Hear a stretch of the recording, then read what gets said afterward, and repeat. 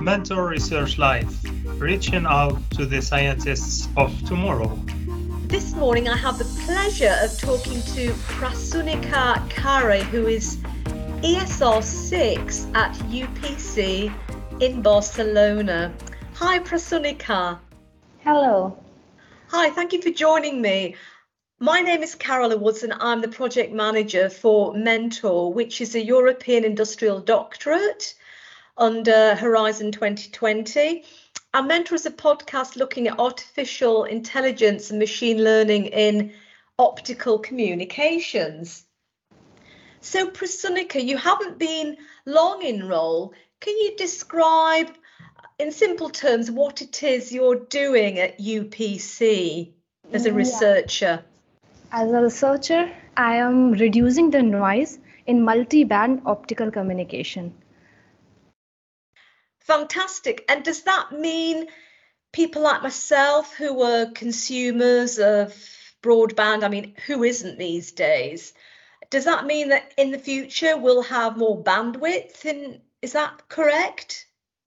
It is like we will have less crosstalk, less noise when we will talk, when we will have communication via phone or via optical networks.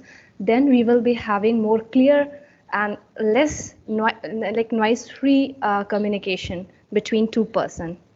So what's the matter with broadband now? I know there's the issue of noise, but what needs to change to improve that? Yeah, I'm working in optical communication. So in that, it is just suppose that their optical fiber is a tunnel type.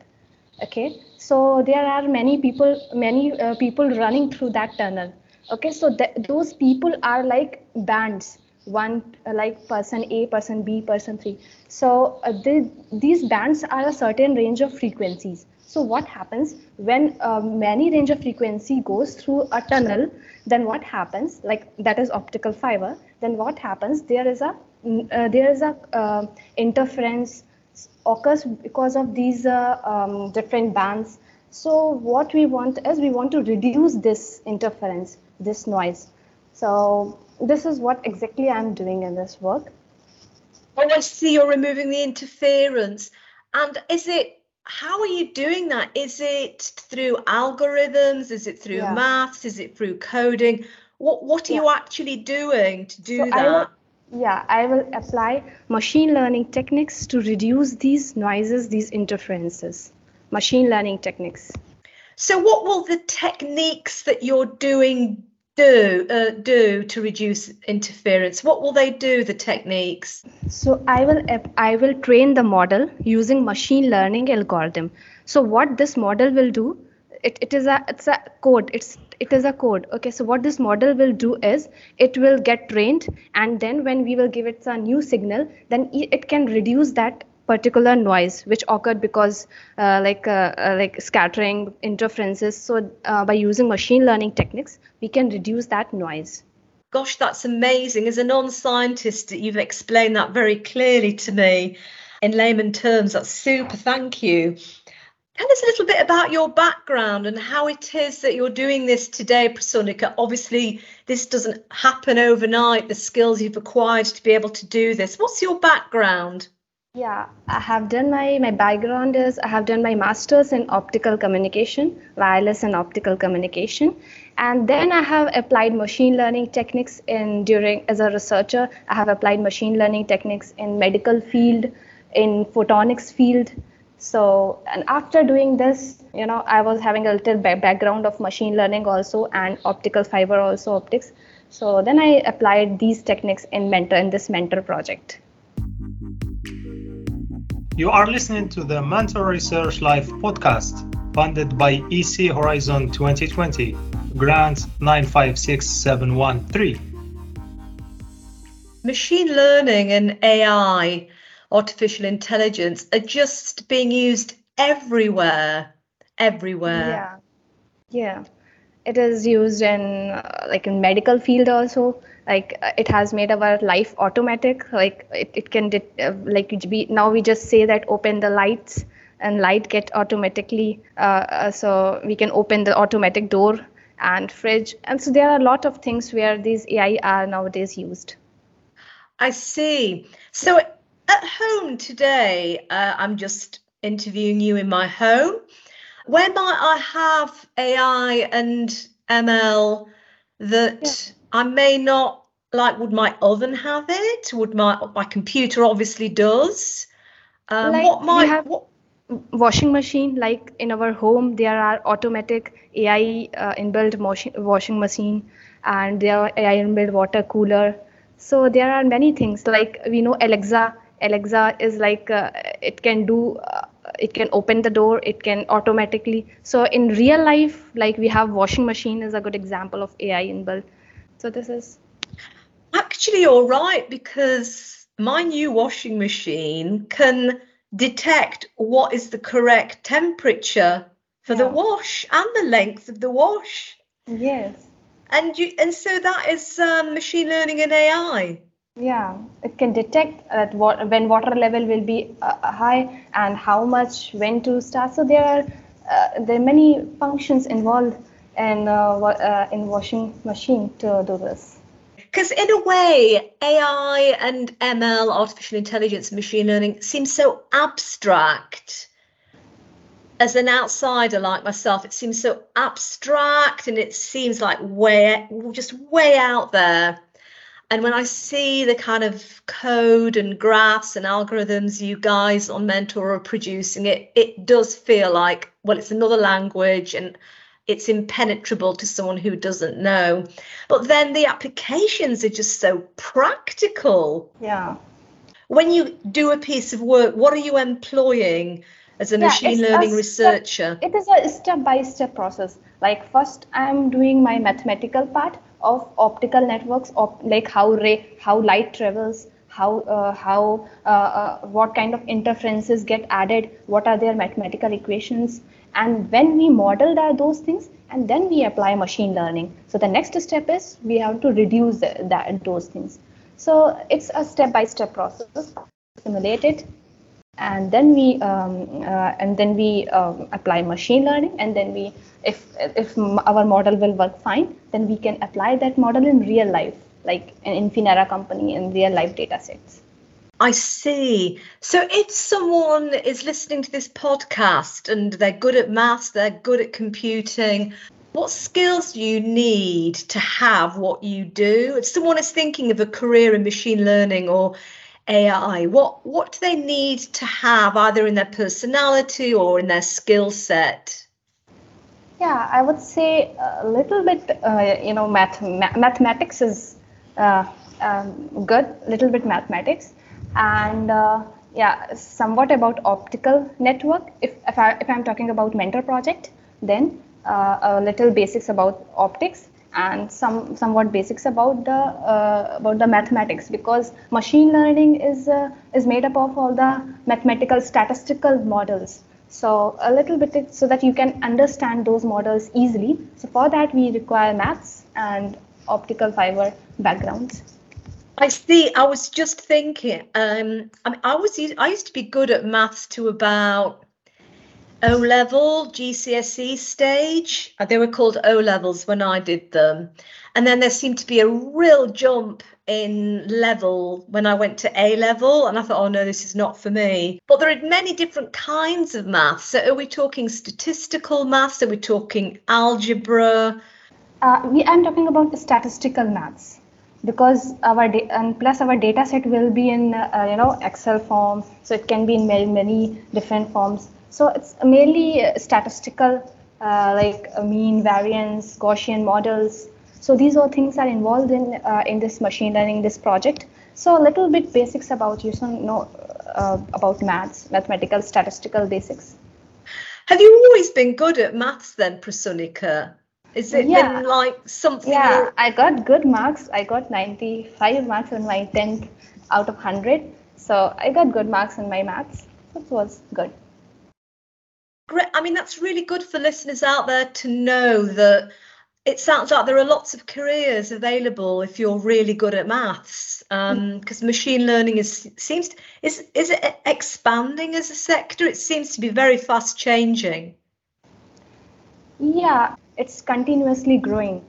So because it has a lot of applications, so it's a growing field. If there are some people listening who might want to apply either to do a PhD, perhaps through the MSCA program, what advice could you give them? Yeah, I would give them, be patient. If you want to do research is all about patience, consistency. So I think these two things are very important. And overall, one thing I would like to say is, whatever you achieve, whatever you get, be a good human being. That is the most important thing as per me. That's great advice. Can you describe a time where you've had a really satisfying breakthrough, Prasunika, in your research work? I know these things take time, and sometimes it's one step forward, two steps back. It doesn't have to be about mentor. I was applying machine learning techniques, but then I thought that I can do by using some adaptive signal processing technique also. So maybe it can perform better than machine learning or not. So I thought this. So I applied adaptive signal processing techniques. So those techniques also perform good in the case of signals. So this was and it performed better than the machine learning technique at one point. So that was the thing which I found during my master's. It was like I was working. I see. So in a way, you were thinking out of the box or thinking laterally. Yeah, I was thinking out of the box. I was just thinking that I have to reduce something. Like it was the seismic data. It was not this data set. It was a seismic earthquake clustering data set. So I was working on that during my master's. So I thought that I can apply some adapt signal processing techniques also. So I thought out of the box for that, or we can say that. That's a great example for early researchers or future researchers who may be listening. Let's talk a little bit about Barcelona, because you moved from India to Barcelona. So I know travel can be a big part of a researcher's life. Is that something you enjoy? Yeah, here in Barcelona, everything is very good. People are very good. Environment is also very good. I'm liking the lab environment also, and everything. In Barcelona, it's a very cool place. Everyone is like very chill. So and outside, everyone is like chill because it is a tourist place, Barcelona. So mainly tourists are there in Barcelona. A lot of tourists. I'm loving this Barcelona. Yes, and it's coastal as well, isn't it? I don't know if you're from a landlocked part of India. Yeah. You are? A landlocked. Yeah, I'm from a landlocked. I'm from central part of the India. So, and here it's beaches. So tell us a little bit about where you'll be doing your secondments. Yeah, I will be doing my secondments with Infinera, Portugal, and TIM, Italy. Smashing. I mean, they're in Portugal and Italy, so it's a little bit more travel for you and also the other ESRs. Is that something you're excited about? Yes, I'm going to have different culture experience. So it will be a very good opportunity because, Spain and then Italy and Portugal, so 3 different countries. It will be good experience. How did you feel when you obtained the role within Mentor as a researcher with a funded PhD? How did you feel? Because it's a big thing, isn't it, getting this role? Yeah, I felt good. I felt okay, my previous hard work, I got something. It was, especially this project was of machine learning and optics. So it was of my research interest. So I was very happy to do research on this. So I got this project. I felt good. You said something key there, that your work had paid off, and I think that's important. Yeah. The MSCA early stage researcher roles, they're very prestigious, and your hard work has paid off. So I think one message to people listening is to work hard and do everything you can and keep your eyes open on the job sites for the places you want to work. looking for PhD positions, because it's great that we have this funding within Mentor. So what are you looking forward to for the future? You're right at the start of Mentor because you've just recently joined. What are your hopes, Prasunika? Yeah, I would like to become an eminent researcher in this field. So after doing research or PhD, I would like to do a more, involved in this specifically in optical communication field. I want to be a researcher in this field. Being a researcher, it's not just about, I imagine there are many hours you have to spend on your own poring over your computer, but there's also teamwork, isn't there? Can you talk a little bit about teamwork? Yes. I would say in teamwork, good communication is very important, and helping each other, like sharing ideas, sharing the if other person is stuck, so helping them. If you have sharing knowledge, having good communication, and moreover responsibility towards your work, which your task which is given to you. So I would say responsibility and good communication with each other and sharing knowledge. So these are all the things which are the important elements to work in a team. It forms a good teamwork. Finally, is there anything else you'd like to add to prospective machine learning researchers who might be listening? Any words of encouragement? I would say be persistent. Consistency is very important, and do hard work. It's especially consistency, be persistent and do hard work.